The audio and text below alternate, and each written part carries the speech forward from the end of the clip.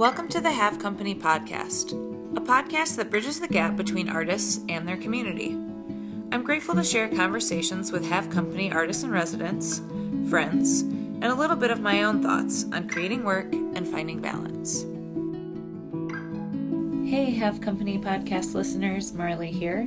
We would love it if you could take a minute to answer our 5-question survey.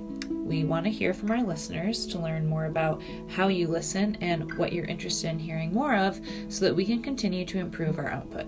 You can find this quick little survey next to this podcast episode at have-company.com/podcast. And as always, thank you so much for listening. Hello, and welcome to the Have Company podcast. It's Marley and Liz. Hey. I'm here with Liz. Oh, whoa. Okay, wait. I got this. Migliorelli. Yeah. Yes! You did it. Well, it's because Talia's Migliaccio. And it's like a pretty similar... Yeah, it is. The G. The silent G. Yeah. Like in lasagna. Exactly. Yeah. Liz is visiting us from Mendocino County. And Liz is the incredible person behind Sister Spinster, which a lot of people know, and that's how Liz and I came to know each other, is from her line of both single flower essences and the mixtures of flower essence potions. So Liz, when people are like, what do you do? What's your kind of like one-liner or your two-liner? Well, if it's someone at a party, I usually tell them that I'm not an herbalist and I'll make something up because then people ask me to heal them. Sure. They're like, what's good for eczema? Or like, can you fix my crackly elbow? Right. I'm like, okay, whatever. But I think I wear many hats. Mm-hmm. I am a medicine maker. Mm-hmm. I have a product line. I am an herbal educator. Mm-hmm. I also teach magic classes, folk magic classes. And I'm a clinician. I see clients and help people with ailments, whether they be physical, spiritual, mental, emotional, which is all kind of the same thing in my mind. And you are, at this point in your life, just for transparency, 100% your own boss. You don't have like a separate day job. You fully support yourself financially off of both your product line and your work. Yes. And how? Let's first backtrack a little bit. Okay. And I ask that only because I feel like I've been thinking that lately we get a little bit deeper into the podcast before that transparency comes up a little bit, and I'm always trying to encourage listeners that there's not a right or wrong formula. Yeah. If anything, there is often much glory in the day job, and that can be fine, but I like people to just kind of know like where people are at. That's coming from. Yeah. So let's talk about you went to college. I did. At Evergreen. Mm-hmm. And I think maybe that is where some of your interest in plants maybe became more of like, oh, maybe this would be like a thing that I do more professionally. So why don't you tell us how you got into, herbalism and herbs as a way of healing, and how your journey began? Yeah.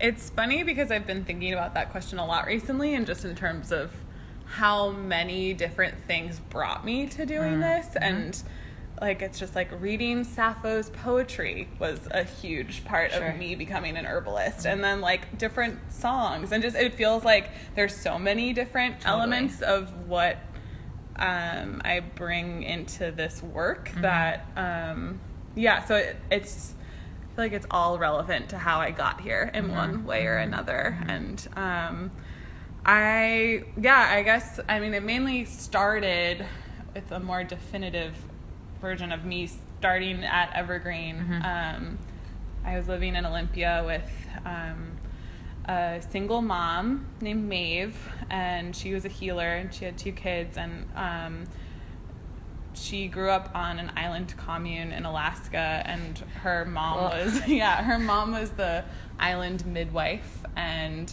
she knew a lot about plants just from being in that environment as a child and growing up there. And so I got really sick when I was in Olympia, which I had kind of been sick my whole life with different like skin conditions. And then it just kind of elevated to this point of being so depressed and so not happy in my body because of the way my skin felt that I wanted to just leave my body.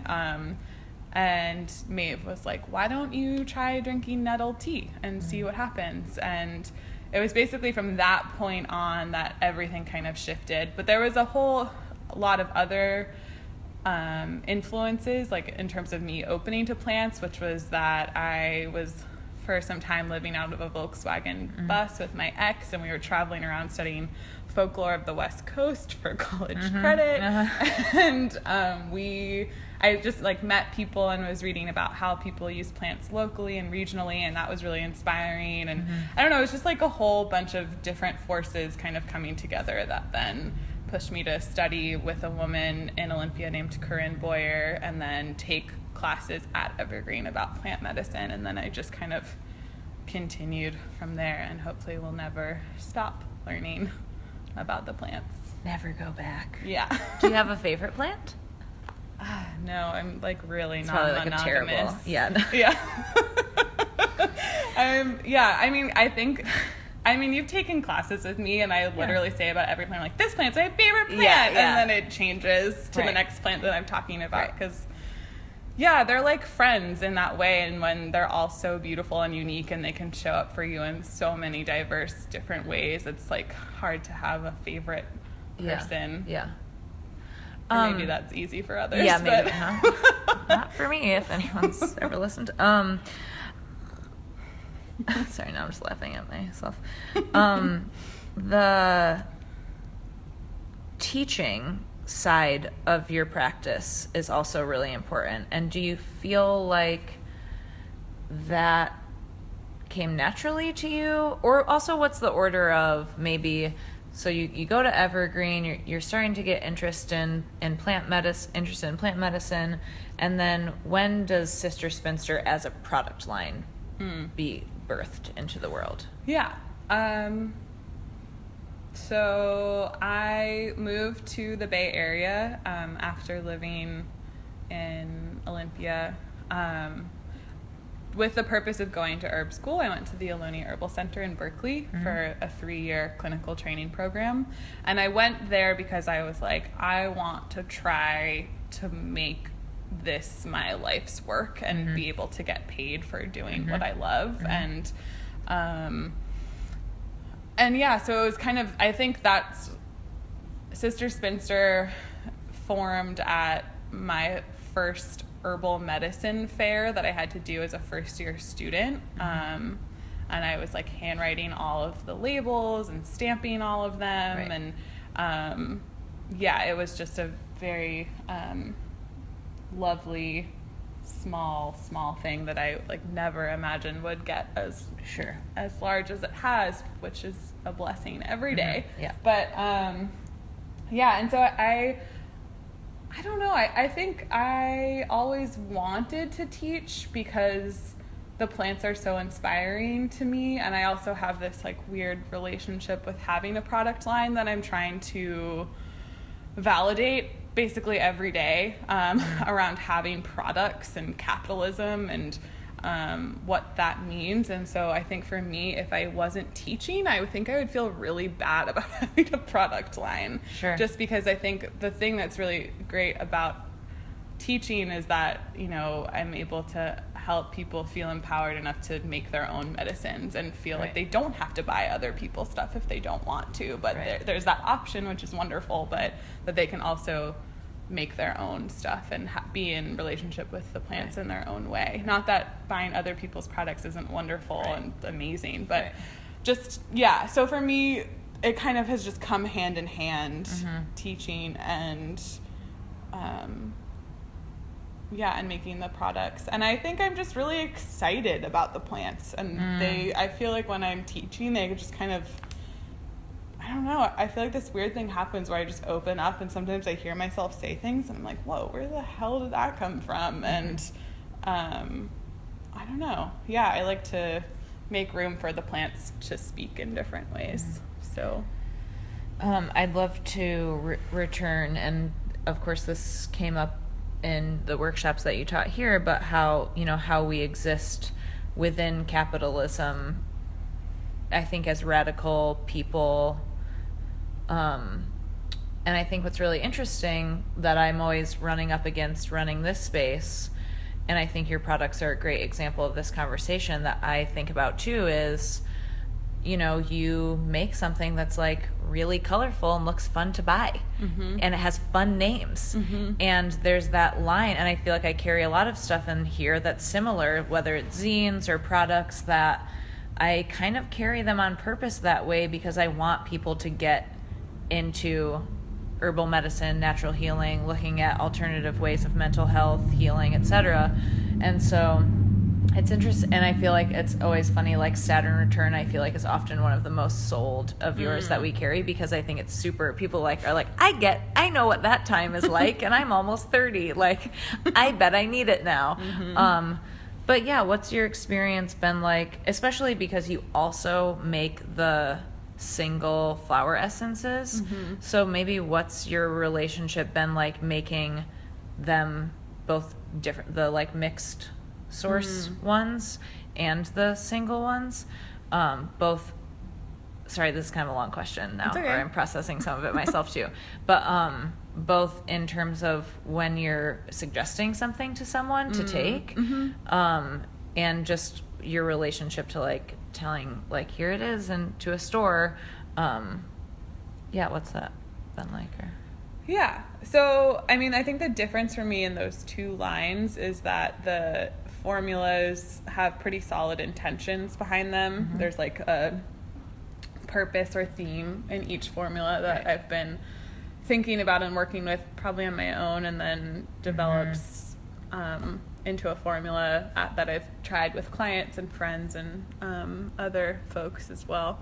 And then the single essences came after, because it was really out of wanting to provide folks in the Bay Area with plants that grew outside of their door, especially within Oakland. Like all of those essences I made in Oakland, and just as a way to tune into what's around them in their environment and how to be in relationship with plants when we think like, oh, I'm living in a city and nature is not accessible to me, but actually nature is still thriving and abundant, and especially in Oakland, people don't really think about that often, but Oakland has like amazing parks, and the streets are full of blooming plants, and it's a pretty incredible place to live and notice that vibrancy. But so that line kind of came out of this idea of wanting to just connect folks with the plants that were outside of their door, and that also kind of happened before I feel like a lot of people heard about my line. And there's only a few shops that carry my single essences, so those aren't widely known, or they're known from my website, I guess. Sure. Which people then go on my website and read and kind of identify with a plan, and then they'll get it, which works. And what was That's good. Okay. Well, I think what I will say to that, which I've been thinking about lately, is like, for me, well, I generally, when people ask, like, how do you pick what you carry in your store? I generally say it's things my friends make, or I started carrying them and they became my friends, which, is exactly our example, or they're things that I've used for years or find useful or promote self-care, and usually the idea that you're going to make something yourself. But I was thinking about your stuff the other day, because I was like, it's interesting that I only carry the flower essences of yours that I use, but I do carry your whole line, and I don't use all of those. And so I was thinking the other day, I was like, maybe it would make more sense to me if I stayed true to that, in terms of, even though I sell all of them. So it kind of goes back to that, like, how am I existing in capitalism or in this weird world of like telling people to buy stuff. Yeah. And I don't necessarily want to be like, buy all of Liz's stuff just because I love Liz. Like, if my thing is to more look at what am I using and what do I want people to use, but then I don't want people to just use the shit I want to use either. So I was just thinking about that the other day. Yeah, it's really weird. And especially just, I mean, for me too, because like you carry yarrow here at your shop, and yarrow grows most places. It's not a hard plant to be able to find, even in a city, you know. I've seen it growing in the cracks of Grand Rapids while being here. And for me, like, I think if someone needs that plant, I'll just say, you should go and find this plant and work with it, like, in person and not, I mean, of course I want to tell people to buy an essence if that works for them, but usually I'm, like, kind of the last person that will refer to my own products. Right. Well, and I think that's something that Rachel Knapp, who I've referred to on the podcast before, she's a craniosacral therapist here, and she uses your products and also came and took your class, and we were talking about, you know, it's interesting that I carry these lines that are made in California when I think both you and Nick have suggested multiple times, like, you should take plant medicine from where you live. And it's like, oh, yeah, which is tricky because, again, like, you want people to take your products and put your stuff. So the more, you know, so if you're going to wholesale all around the country, but you also want to promote people to have plants that are from where they live, yeah, how have you maybe run into that or thought about that? Yeah, the way that I've thought about it thus far is that I feel like the formulas I'm making, you can't find elsewhere. And maybe you can, and that's really cool, and I encourage people to buy that locally. But, like, I don't know of any other formulas. I would like to try them that are encouraging, like, underworld work with your ghosts, you know? And so, for me, it's like, okay, that's a product that feels special to me. But what I'm not going to do is like buy someone's elderberry syrup from all the way across the country when I know someone in my town that has made that medicine locally. And so I think, you know, there's people everywhere that are making or not everywhere, but in a lot of places that are making medicine locally. And I think that's where I really try to tap into that medicine of just like, I want my cold and flu medicine coming from the environment in which I live, because that's what I'm up against. And then, and so that's why I don't sell like a ton of just kind of like, I don't sell a version of fire cider. I don't sell elderberry syrup. I am just trying to sell things, I guess, that are a little different in that way.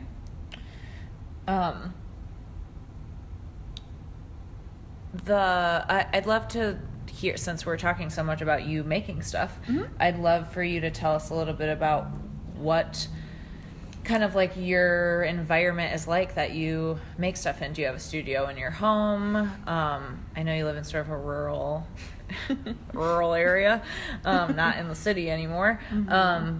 But yeah, and obviously you're spending a lot of time outside, gathering the plants that you're using. So yeah, tell us a little bit about just like what's a work, maybe even like what's a work day like, we'll get to the business side a little bit more, but more just in terms of like your making of the medicine.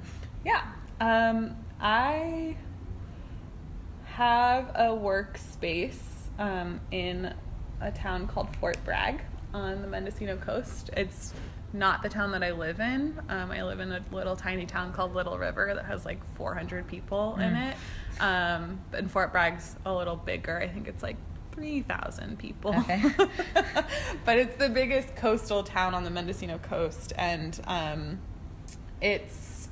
that's where my workshop is and where I go to make medicine. And I really just got that workshop space because I couldn't imagine living in a one-room cabin with my partner and then being like having bottles everywhere and just, you know, running a business out of my house just got to the point where I was like, nope, can't do that. So I have a separate space that I go to and make the products. But I also have a wonderful employee named Chelsea who works for me one day a week and makes the potions too. But But the potions are kind of a two-step process in that Sure. I have to also make the flower essences that are going into the Right. products. And so Wow. that's a very different kind of work day for me, where the gathering of the plants is, I don't actually harvest the plants that I'm making essences of. I usually will bend a flower when it's in full bloom, or maybe pick the flower from the plant and put it in a bowl of water.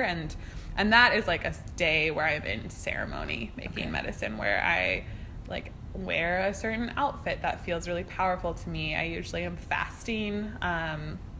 I don't really talk to other people that day. I'm kind of doing my own trance work. It's just, and for me, that's what feels powerful to me. That's my magic. And that's just kind of what I found to be the way that works for me in making flower essences. So sometimes I'll get up before the sunrise and go out to the plants and set it up before the sun rises, and then either spend all day with the plant as it's making the essence, or I will leave and come back as the sun's setting. Sometimes I'll make them at night during different like lunar cycles, or under different astrological events like Venus transiting the sun, or just depending on what medicine I'm trying to create. Sure. So that's like a very different aspect of the work that is magical and ceremonial, which, not that putting things into bottles and labeling them isn't a different kind of magic, but it's more of the like witchy side of it that I think people think that I may be doing all day every day, which is not true. But so I mean, I definitely spend a lot of time outside being with the plants, but I also spend a lot of time putting things into bubble wrap, and that like breaks my heart. Using the bubble wrap breaks my heart. I've never received a broken Sister Spinster product. Well, so bless the bubble wrap. Others have. Despite the bubble wrap. Others have. I know. Oh. So that's a good transition into what are some of the parts of running a business that are hard, that are not just flitting around making magic all day in your robe. I don't know if you wear a robe. You Sometimes. Do have your like special kind of jacket that you wear, which I really like. So give us some of the nitty gritty. What's the not fun stuff, or just like what's been hard for you? Because it's different for some people are like, actually I don't know this person, but I'm assuming they exist, who's like, oh, bookkeeping, watch me go. But generally types like us maybe have similar hard parts. So what are...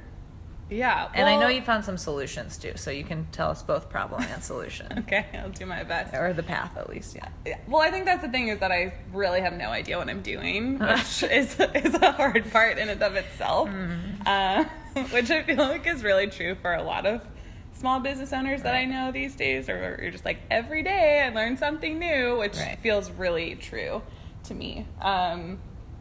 And I think the thing that's the most interesting, or feels the hardest to me, is saying that I'm an herbalist and then spending so much time on the computer.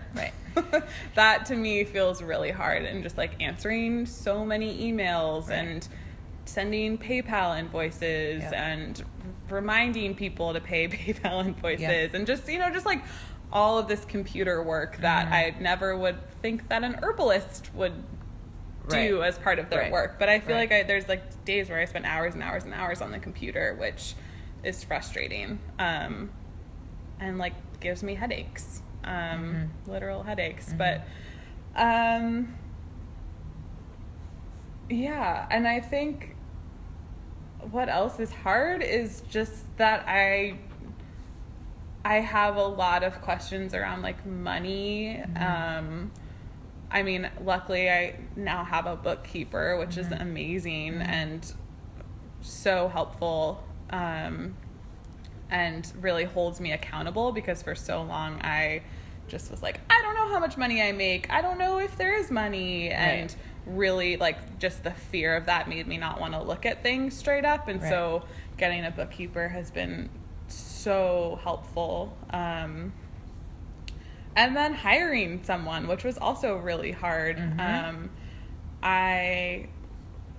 have a certain way that I like to do things, that I like to make my medicine. I like to smudge myself before work, before I make the medicine that's going out into the world. And I wanted someone that understands that, and understands like even that the music that we listen to when we make the medicine affects the medicine. And, you know, just there's all these kind of elements to it that feel important to me. And so finding, and even just realizing like asking for help was really important, and hard to do. And then kind of giving up responsibilities still feels really hard, but so necessary, because for a while I was just me making all of the formulas all the time. And then I would come home and had just no creative urges anymore. I just was like, I'm totally wiped out and can't think about other ways in which I would want to expand my teaching curriculum or my product line or do research for clients. It was just so draining. So yeah, hiring someone for 1 day a week has been a major blessing. Cool. So in your teaching, I've definitely been really inspired, I think also as someone in their 20s. You maybe see somebody who's teaching something that has like a full curriculum, or you've been teaching these courses that are like over many weeks, which I think you don't really see people our age doing as much. I think that generally is, or it's saved for like higher education, or like colleges is where you, a college is where you find like a longer term class that you would take. Or it's with someone who's like 40 or over, you know, who's like been, I'm doing air quotes, like been in the game for a while. And so I've been really inspired to see you just really own your knowledge and just be like, yeah, I know this, and or be really humble about like, I don't know everything, but I'm still gonna offer you this class, you know, and tell you what I do know. So tell us, because I think we're kind of like in this Instagram fast-paced Twitter world where it's like hard enough to get people to come to a 2-hour workshop. I was really stoked how many people signed up to come to both sessions of yours. You taught a 2-part class here, but I know you've been having like 6-week classes. So tell me a little bit about why you were like, I want to do classes that are like longer like that and not just have these, you know, spitfire little ones, but also why you do the little ones still, and just what it's been like to do both kinds of classes and what the response has been like. Yeah, I don't think I've ever thought about that before. I guess the longer classes for me reflect healing, in terms of healing taking time, and the plants want to spend time with us. And I think to just take one plant workshop as an introduction to the realm of plants is really awesome. But to really feel confident, I had to take many, many years of classes. And it's still not that I feel like I really know. I feel like that's kind of like a piece of capital in a way to say that you like possess that knowledge, because I don't even really feel that that's true, but I feel like I know what resonates with me and what feels true to my spirit. And and I think that's kind of the way that I see about teaching classes, is that I like to create spaces to have like an interactive discussion that sometimes I generally lead around just magic and plants and healing and all different kinds of things. And those are conversations that for me require time and dedication, and it's a practice. And I think and what it is too is kind of going against this linear kind of, I think, capital-based idea of like knowledge, that we can take one class and know something and possess it as ours, which, I mean, I still feel like I'm meeting nettles after like 10 years of working with this plant, and it's showing up in new ways for me all of the time. And so I think the longer classes just allow for building deeper relationships with this knowledge and with this work and with that practice, because the practice in itself is the healing. And so by asking people to come to longer classes, I think it creates more room for themselves to commit to doing that work. And I know that for me, working with plants is an everyday practice. Like, I can't just take them one day and expect this miracle healing to occur. I need to show up again and again and again. And so I guess that's what the difference is for me. I don't know. I don't know if does that answer the question? It answers the question for the long. Oh, and then why class, I offer shorter classes. Yeah. I think, because people still only want to take a 2-hour class. Yeah. I mean, yeah, that's the answer. And it's good to introduce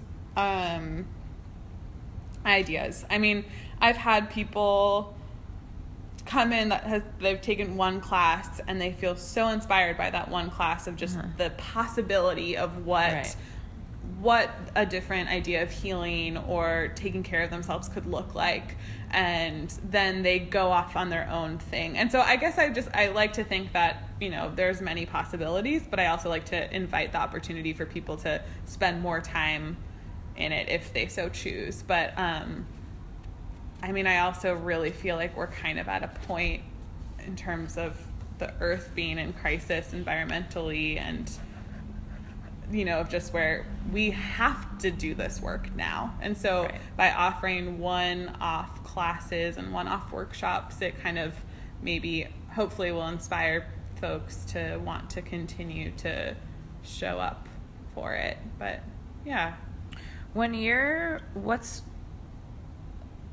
I think something that I've gotten out of the practice of doing since leaving like a more structured educational world of college or school is like a practice of researching. And I've seen you like refer to books and you're teaching, or just know that you're kind of like in that practice.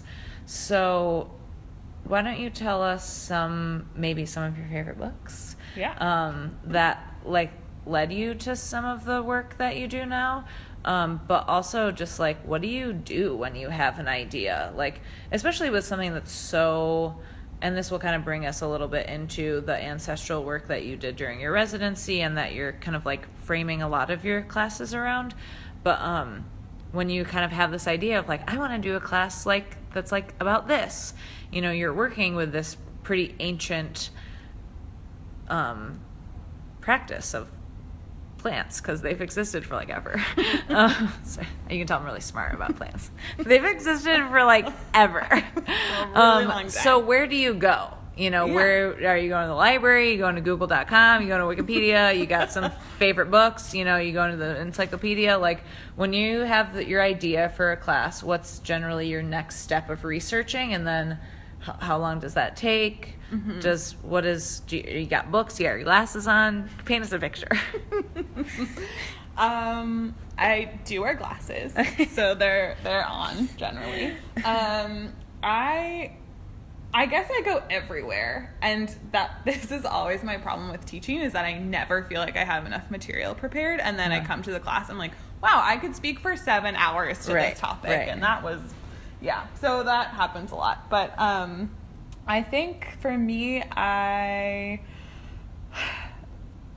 mean, part of the whole reason why I got so enchanted with plants was from the books I was reading when I was at Evergreen. At Evergreen, you're allowed to design your own curriculum, and so I just wrote my own independent study contracts and just spent every day reading about plants. I literally just took any book I could find on plant medicine and read it, and then just spent hours walking through alleyways in Olympia, identifying plants and taking them home and working with them. And so a lot of the things that I speak to in terms of the plant's medicine has come from like my own personal experience. Cool. Just because I've spent time developing relationships and am still in relationships with the plants, and then also from so many wonderful teachers that I've had, like Atava Garcia-Swazecki, who runs the Ancestral Apothecary School in Oakland and was one of my teachers at Ohlone. She kind of introduced me to the ancestral work. And I mean, I feel like I just literally at the beginning was so hungry for the knowledge that I just was like going anywhere I could, google.com, anywhere. But I definitely do now when I have an idea around a class, I will, I don't know, I guess a lot of the ideas for classes come from my dreams, which is a big way that I inform my business decisions and my life decisions. But sometimes, like Nick at Homestead, he will just call me and be like, I want you to teach a class on this. And I'm like, okay, yeah, I think I could do that. Cool. And so sometimes people have just kind of put me up to it, especially when I was first starting out. Like Nick really encouraged me to just start talking and see what happens. And so sometimes I felt really unprepared and just did it. But yeah, I mean, in terms of books that I refer to, one of my all-time favorites is A Modern Herbal by Maud Greaves. It was written a few hundred years ago. It's a 2-part book, and I love it because it's there's a lot of folklore in the plants, or in the Materia Medica, in the sections about the plants. And that's another place too that I go to a lot, is just folk tales. And I look in folk tales and folklore around like what plants are used where and when. So that's something that I do a lot. And then I don't know, like all of Rosemary Gladstar's books are absolutely incredible resources. There's an herbalist in upstate New York named Robin Rose Bennett who wrote a really amazing book that I'm now blanking on the name. But I honestly, like, my herbal library at my house is huge. Cool. I have so many books and continue to accumulate them. Do you want to write a book? I do. I want to write a spell book. Whoa. Yeah. It's been on the back burner for some time, but I'm starting to like actually take it seriously. And that was actually one of the reasons why I came here, was to do more thinking about it and just kind of step away from my normal routine to be like, is this a possibility? Did you think about it? Kind of.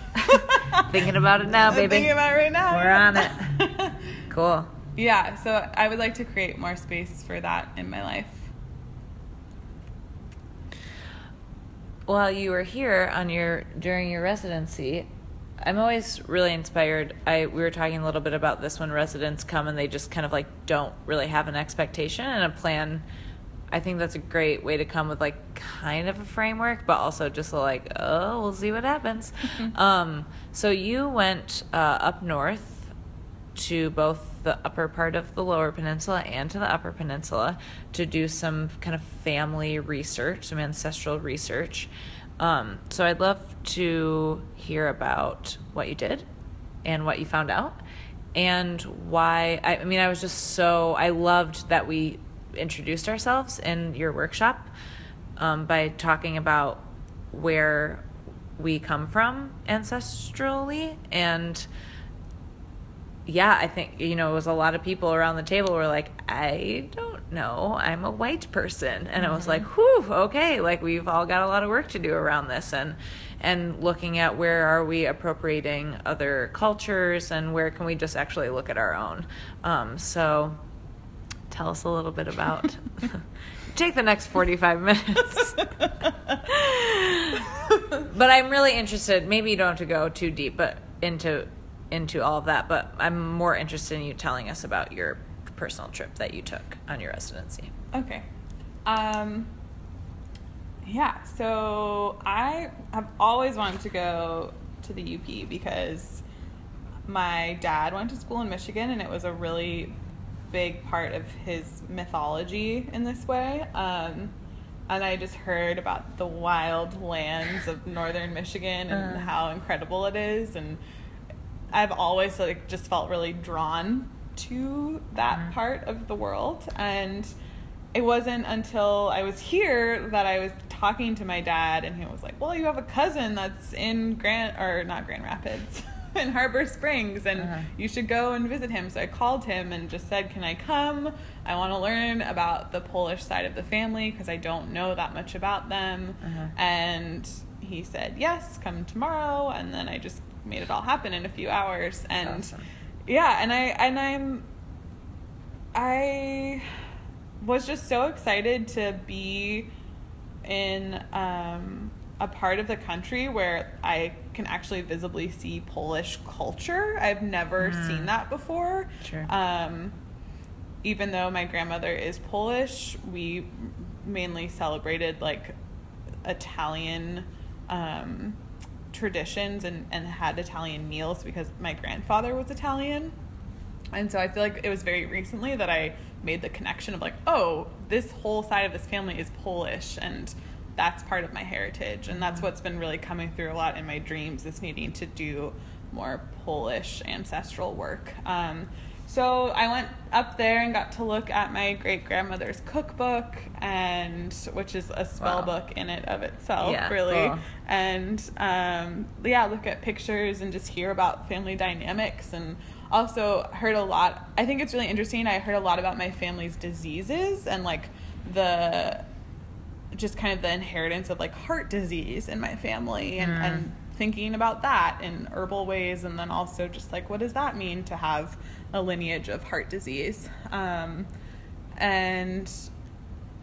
then once I was done visiting them, I went up north to the UP by myself to just spend some time doing ancestral research in forms of dream work. I use my dreams a lot as ways to seek information that I then back up with research as a way to validate things that I am dreaming.